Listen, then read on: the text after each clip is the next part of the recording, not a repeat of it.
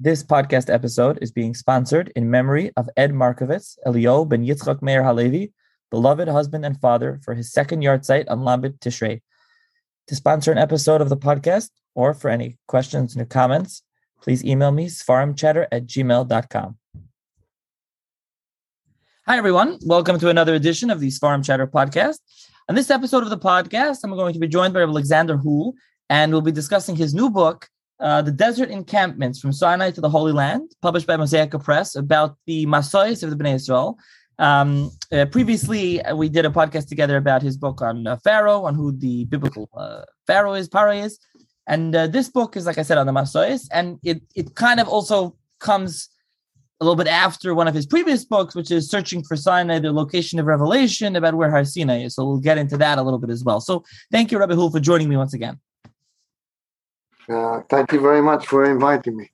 It's a great pleasure to be able to speak on your podcast. Thank you. So let's start off. I think at this one, just to start off, I mean, why a book on the Masois? I mean, why people they hope they are familiar with them they probably are from the Torah, where it says the different travels, different places they stopped off. But why is that something you decided to research and to write a book on? Well, I suppose I got into it originally because of the first book, of the Sinai book. I was involved actually at the time of working about the borders of Eretz Yisrael, and it was relevant, the actual location of Kodesh Barnea, which appears as one of the borders of Eretz Yisrael on the southern border. And at that time, I was introduced to the book Riddle of the Exodus by James D. Long, who wrote an appendix about Sinai, about the various suggestions where Har Sinai was.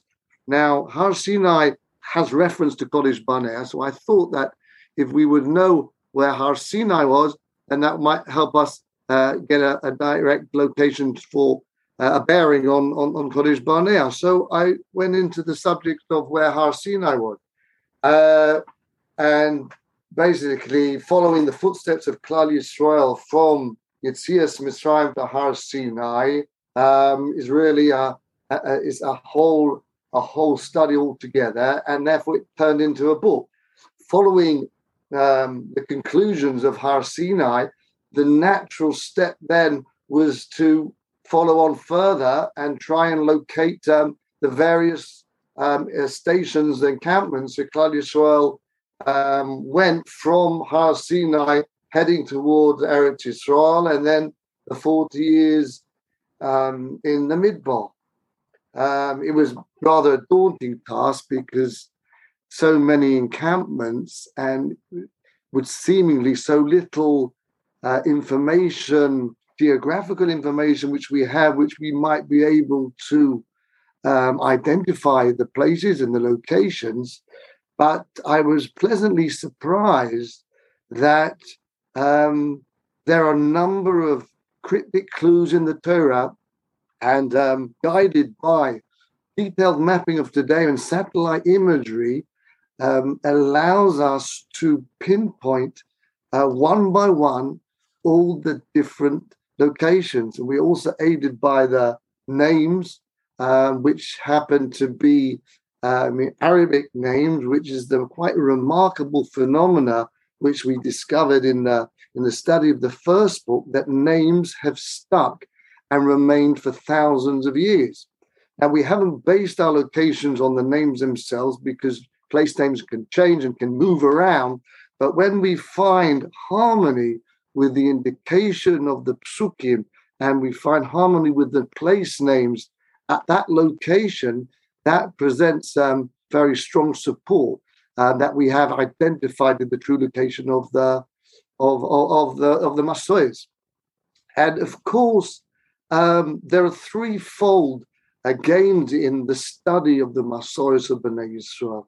Firstly, and foremostly, it's Limud Torah. The Torah goes into great detail in explaining the various encampments and what went on during that time. So anyone who is studying the encampments of Klal Yisrael, the Masois of Bnei Yisrael, is actually learning Torah. Furthermore, we are connecting up with our history, a crucial period of our history, the history of the Dor De'ah, the Makabli HaTorah, and going into the detail of the exact encampments and guided by technology which we have today, the detailed mapping and satellite imagery which we have, allows us to relive that period of history. And when we relive that period of history, we are connecting to that situation, the Ma'amad of Har Sinai. We are connecting with the Dor De'ah, and that is surely spiritually uplifting and enthralling. And thirdly, there is, I think in this day and age, the importance to demonstrate to the world the authenticity of the Torah and the Divrei Chazal. In our day and age, the secular world have challenged the authenticity of the Torah based on archaeological discoveries which do not fit with their chronological scheme which they have set up, which would accommodate the Sipurim of what's written in the Torah. And instead of taking the obvious conclusion that their chronological scheme must be an error, they wish to challenge the authenticity of the Torah. And therefore, to demonstrate the accuracy, that every single location which was written in the Torah, we can see it in our own eyes, even the exact measurements, that all brings to demonstrate the impeccability of the accuracy of the Torah and the Divrei Chazal. Now, I think to start off, regarding the actual discussion of the new book, I think we, as you alluded to, mentioned, we should really pull back a little bit to the Searching for Sinai and the conclusion that you have there. That was published in 2018 by Mosaica Press as well. And I think it's relevant, I guess, to point out where you concluded. So I guess talk a little bit, obviously not going in podcast all on that book, but talk a little bit about where you concluded that Har Sinai is, and from there we'll go on to the new book on the Masais. Right. Well, to make it simple, actually, there are various independent ways of arriving at the location for Har Sinai. A simple way is actually from the Torah itself, from the indication, 3 indicators from the Torah. The Torah tells us that when Klal Yisrael left Har Sinai, after receiving the Torah and staying there for a year, on their way to Eretz Yisrael, they headed firstly towards Kodesh Barnea. At the same time, the Torah also tells us that they were heading towards Har Mori, which we know is on the southern border, the southern east border of Eretz Yisrael, just on the corner of the Dead Sea. And thirdly, we know from the Torah tells us that they traversed the whole of the wilderness. Now, with these 3 pieces of information, we can actually locate the precise area where Har Sinai should be.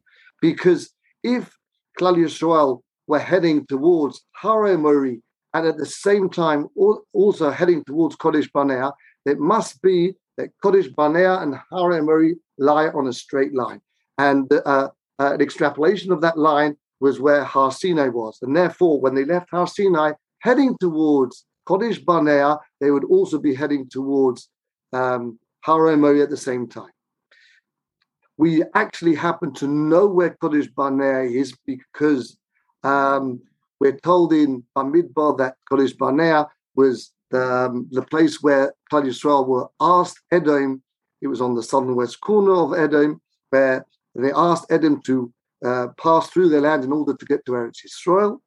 And we know that Edom was it was Har Seir, which the reches of mountains, as the mountainous region from the Dead Sea stretching all the way down south to Eilat, and that's where the bottom of Seir lies, and that's where the southern west corner of Seir lies, and therefore Kodesh Barnea should be there.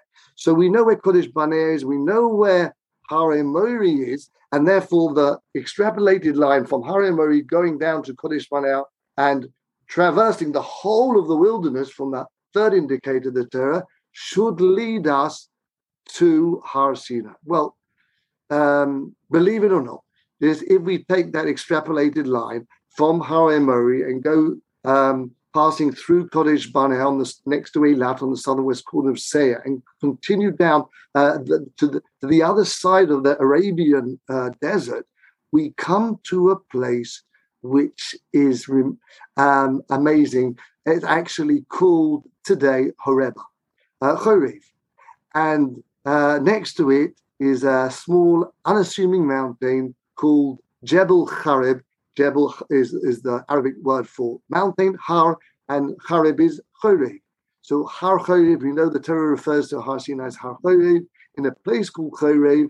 So we have arrived through the three indicators of the Torah to a place where is actually called still today Chorev, and a mountain which is called today Har Chorev.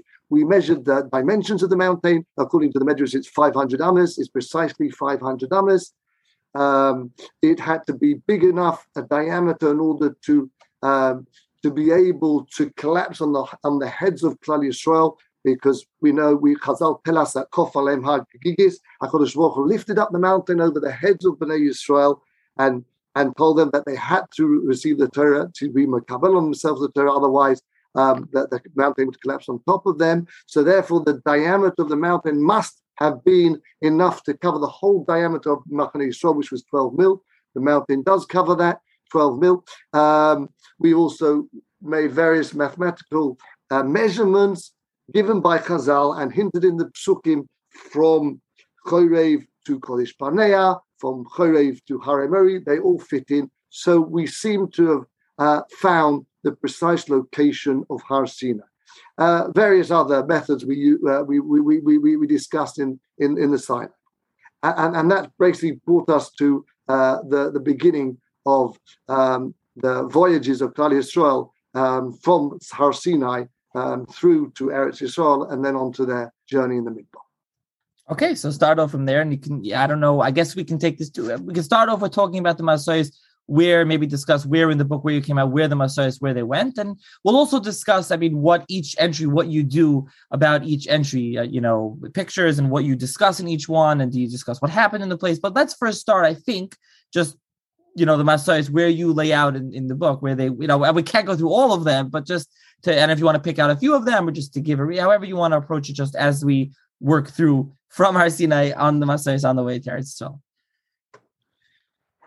Basically, they went, we know from the Torah that they went at a very fast pace at the beginning from Har Sinai. In fact, within 3 days, just 3 days journey, they already were on right by the outskirts of Har Mori. And again, the 3 days journey, we know exactly the speed and the distance of normally someone would walk in that time. And it actually matches to be able to get to 3 days journey to Har Mori, which is on the corner of the Dead Sea. The various locations to get there are also indicated, again, by names which are still remain today. Chatzeros, for example, just by the Dead Sea, which there's a place, a river called the River Chatzera, and there's a place called Chatzera. And therefore, it would seem to be that's the reason why the place is called Chatzeros, because of the two together, the river and the name of the place. Again, that's right next to Kodesh Barnea. It's a different Kodesh Barnea, which was on the southwest corner of Edom. This was the Kodesh Barnea on the border of Eretz Yisrael, where they sent out the Meraglim, just by the Dead Sea. We are told in Parshas Masid it was Risma. And again, we find a place called Rosim just next to Chatzeros. So that's all very simple. The journey to Kodesh Barnea, to Rosim, to Risma on the corner of the Dead Sea. Then, Klal Yisrael, that we had the sin of the Meraglim, the chet of the Meraglim, and Klal Yisrael were destined, decreed upon to go into Golus for 38 years. We're told that they were 19 years in Kodesh, where they did Tshuva.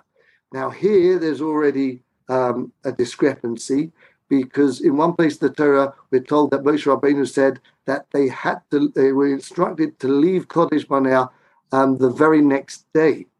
And another place, Chazal tell us that they stayed in Kodesh for 19 years, as indicated in the Torah. Another place also, the Torah says that from Kodesh Barnea until they traveled Nachal Zor was 38 years. So how could it possibly be they stayed there for 19 years? So that was the first problem which we were confronted with. And we discovered that there was actually a hidden Kodesh Barnea. If you actually look through the Masoros of Bnei Yisrael, we know there were 42 Masoros. We're told there were 42 Masoros by Chazal, but if you count up the Masoros mentioned in Parshas Maseh, you will find there's one missing. There's actually only 41 mentioned. And this evidently, Seder Olam is referring to it as Kodesh Barnea. It was the Kodesh Barnea, hidden journey to Kodesh Barnea. It was actually, what happened was that they did leave straight away the first Kodesh Barnea, the Kodesh Barnea where the sin of the Meraglim was, which was on the southern corner of Eretz Yisrael by the Dead Sea. And they went to another Kodesh Barnea, the Kodesh Barnea, which we talked about before, on the southwest corner of Edom. And there they stayed for 19 years. So 19 years of the Golus was actually next to Eilat. Then Klal Yisrael went on the next step of their journey, and we found that the next a number of encampments through to the end of the Golus was actually split into 4 separate phases.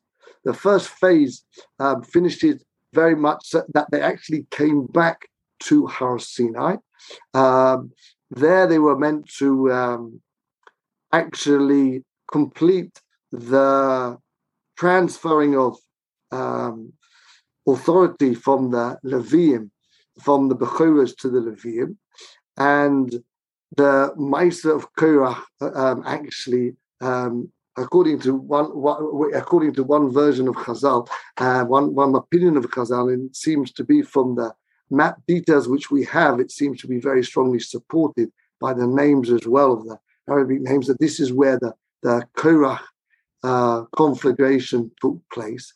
And then they went on to the next stage of the Golus, which was actually to go back to the various places where they had sinned, evidently to do tshuva there and atone for the sin at the various places. That was the second step. The second stage, the third stage, they actually seemed to be very, very, very close places. It was seemed to be connected with the sin of Selofchod, the sin of the Chilul Shabbos, which took place there. That seemed to be the focus of the third phase of the Golus. And finally, the last phase of the Golus was to get ready to go into Eretz Yisrael, and a few final things had to be done before they went into Eretz Yisrael. One of the amazing things I found was that although Klal Yisrael went through, as we know, 42 encampments, but the actual period of wandering was not just cut in half from 38 to 19 years. It was actually cut completely into basically a number of months, because the other phases were very, very quick, very, very short-lived, and the Yot Vosar was right next to Kodesh Barnea, in fact, and that's where they resigned for another almost 19 years. So basically, Klal Yisrael were in one place throughout the whole of their period in the Midbar, Yot Vosar, Kodesh Barnea, and this is what the Torah tells us, where he says Yot Vosar was Eretz Nachalei Moyim. The Torah is Madgish, the place where they stayed for almost all of the 38 years was actually a place with wondrous place of Eretz Nachal Mayim, a place of luxurious waters, a place of trees, a place of comfortability, and very, very lax for Klal Yisrael. This is how Kodesh Baruch Hu softened for Klal Yisrael the Golos which was decreed upon them. And that's something that you came up with? That's your Chiddush? Or that's where do you get that from? And basically by following the locations and the indication of the Pesukim, it develops by itself, and these seem to be the conclusions to be drawn from the information which we have gleaned together. Now, are there any in the book? Are there any of the specific masois that you would say that, like you're saying, that you were able to come up with as a discovery, so to speak, as a chiddush that wasn't known to be before? I think there are a number of places, locations with the information which we have today shed so much light on the location and actually the travels, the actual positioning and the order of the journeys. I think Kodesh Barnea is quite crucial. Various places in the Torah seems to try and cover up on the identity of where Kodesh Barnea is. And in fact, that even the journey, there was several journeys to Kodesh Barnea where the Torah does not specifically say, but hints to very clearly where it is. And it seems to be again and again and again, the Torah seems to be covering over the actual location of Kodesh Barnea. And we discovered that at this place, Kodesh Barnea, evidently was the place where the Dor Deo were actually buried. They weren't dispersed throughout the whole of the Midbar Paranamid. They were actually all buried in one particular place, and it evidently was Kodesh Barnea. And that perhaps was the reason why the Torah has tried to not make it so simple to be able to get there over the generations. So it shouldn't be the Kfarim shouldn't be mechulal as the ages in the coming age. If everyone knew where the third day was in the last 3,000 years, then that could bring about desecration. But evidently now, where the information has come to light, which seems to point to the places where the graves are, it seems to be we must be close to the revelation of the final redemption, and therefore there's no necessity to cover that over anymore. That is one finding which we had. Another question, a number of questions which we were confronted with throughout our journey through the encampments. I found very interesting the festival, the Yom Tov of Tu B'Av. What was so significant about the Tu B'Av? Once again, knowing the location of where Kodesh Barnea is, knowing the location of when they were actually the people, there were tens of thousands of people who thought they were going to die, and they were left by the rest of Klal Yisrael and to die in their graves. And a few days later, it was the Tes Vov B'Av, where actually they were reunited, and that's why it took so long. To the Tes Vov B'Av is when they were actually reunited, and one can just imagine coming over the horizon, Klal Yisrael looking out and seeing tens of thousands of their brothers, their fathers, their cousins coming literally back to life. And that was such an exhilarating experience. One can't just imagine what that could have been like. And that is really what's behind the Yom Tov of Tu B'Av. But again, one needs to be able to see the locations of where they were and where they traveled in order to be able to get out that information from the Divrei Chazal.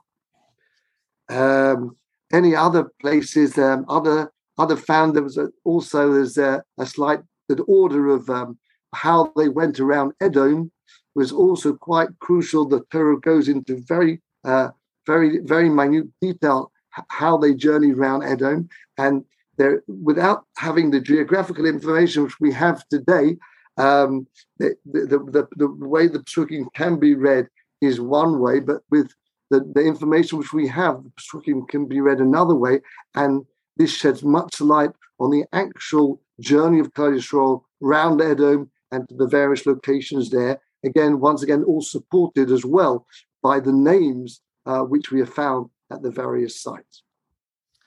You mentioned Kadesh Barnea a fair bit. I do want to mention that your final Appendix D is the name Kadesh Barnea. So there is a part in here discussing Kadesh Barnea as well.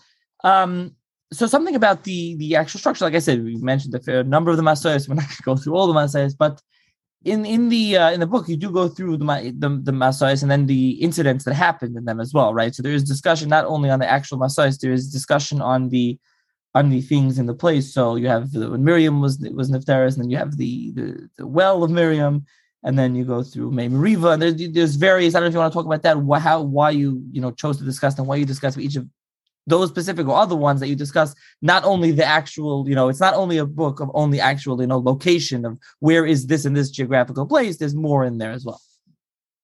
That's right, because knowing the locations is really a stepping stone to understand fully the episodes that took place and the events that took place and the trials and tribulations that Klal Yisrael endured. And it's quite amazing that new light is shed on the actual events that took place. Now, I was very surprised to find that there actually seems to be another indication, another opinion in Chazal, that the well of Miriam was actually only given to Klal Yisrael at the end of the Midbar. The Ramban talks about that, and he brings various indications such the case. I actually recently found a Zohar which says that the well of Miriam was actually separate to the water which was spread out from the rock at Chorev. Is actually the water in the rock from Chorev actually came out from the rock of Har Sinai itself, whereas the well of Miriam came at the end of the Midbar. Now, a central question to be asked, which was actually asked by the Meforshim themselves, how could it be if the well of Miriam was only given at the end of the Midbar? So how did Klal Yisrael survive all those years without water? So this obviously was important to be able for us to ascertain the true locations of the destinations and the stations, whether that would be able to be plausible. And we found that yes, in every place they actually had ample resources of water. So in fact, throughout the 40 years, there was no necessity for water. So it's a very strong support for that view of Chazal. And that also leads to understanding the chet of Mei Meriva. If the well of Miriam was only given to Klal Yisrael at the time of Mei Meriva, so that will shed light on the actual sin, which is really very difficult to understand. The psukim are very seemingly obscure to actually pinpoint the actual chet of Moshe Rabbeinu and Aaron, HaKohen. And with this knowledge and this information, we actually guided to understand the events of the sin of Mei Meriva. So again, the locations is just one example where the locations actually give to us new information which helps us understand the actual story. Again, another example is the event of Korach. By knowing when the period of Korach took place, we can try and understand what started it off, what happened, why, what ignited the Korach conflagration. Now, when we know when that took place, where that took place, we are given ample opportunity to try and understand what happened there. So again, yes, time and time again, when we discover the location of the place, this has led automatically to a new insight into the various events that took place in those locations.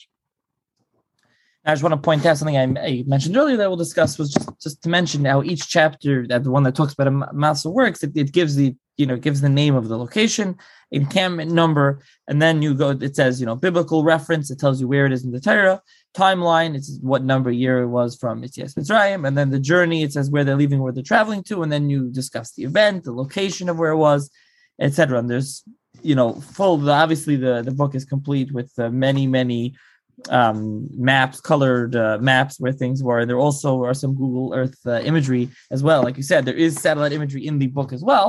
There's a lot of that also. So I wanted to mention that as well.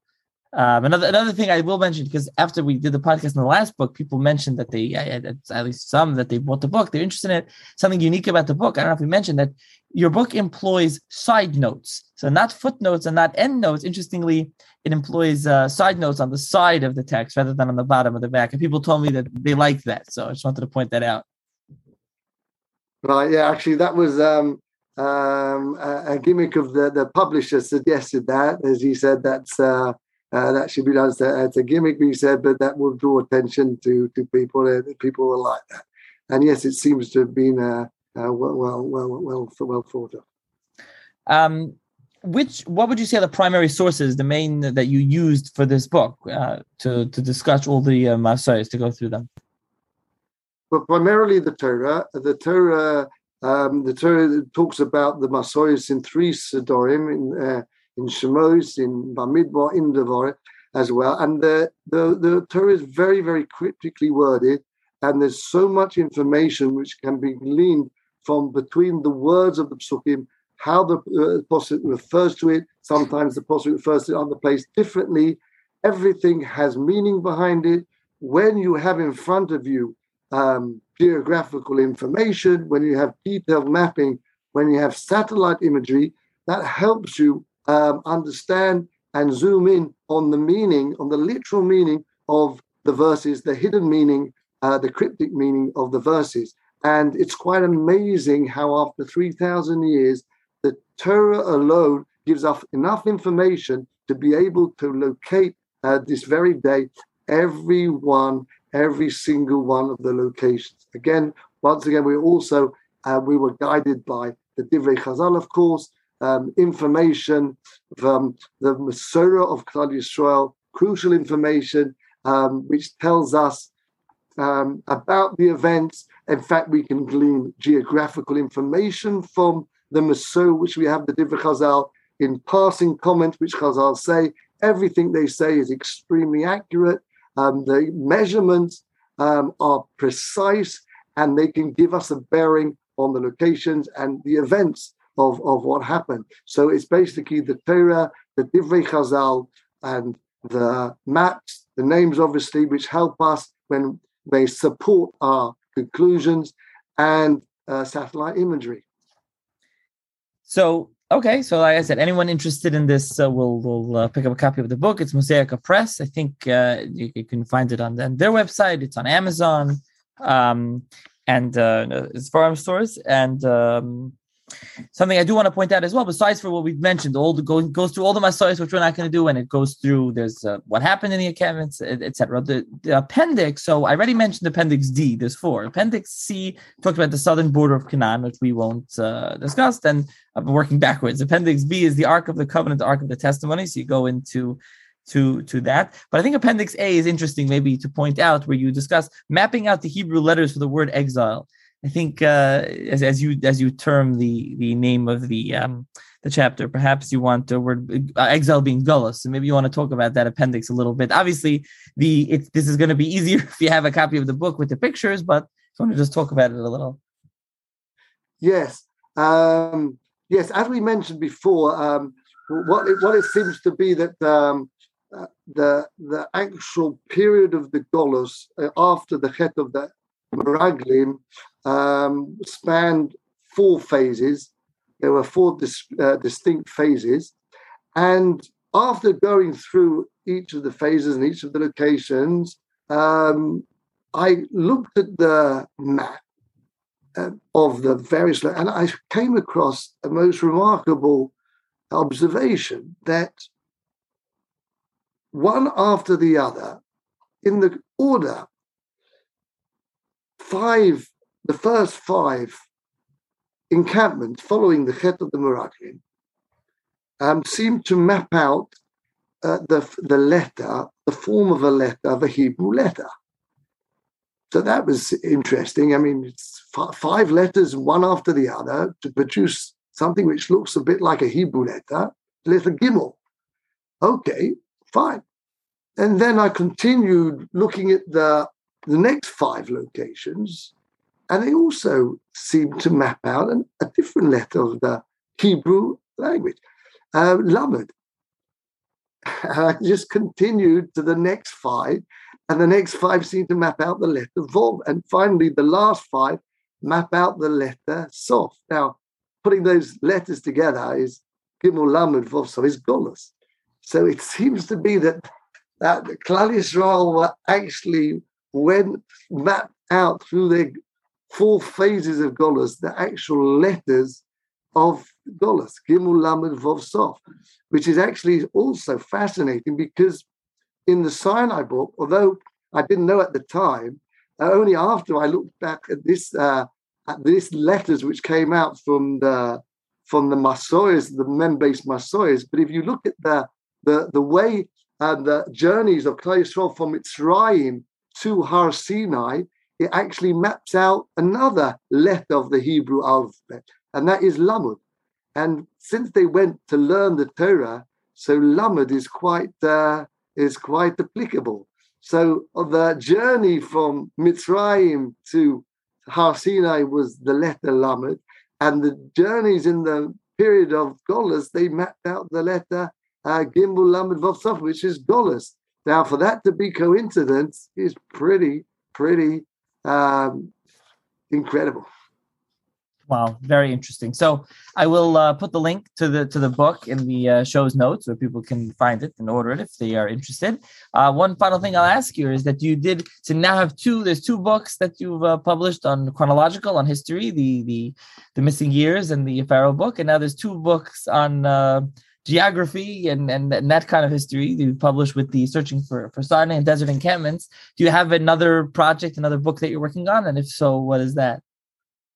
Yes, I am actually. I've been drawn into reconciliation of the science with the Torah with regard to the age of the universe, to regard to dinosaurs, to Gan Eden, and that's Mitzvah Hashem. Hopefully, should be finished soon. Okay, it sounds good. We're looking forward. So thank you very much for joining me once again. Thank you very much.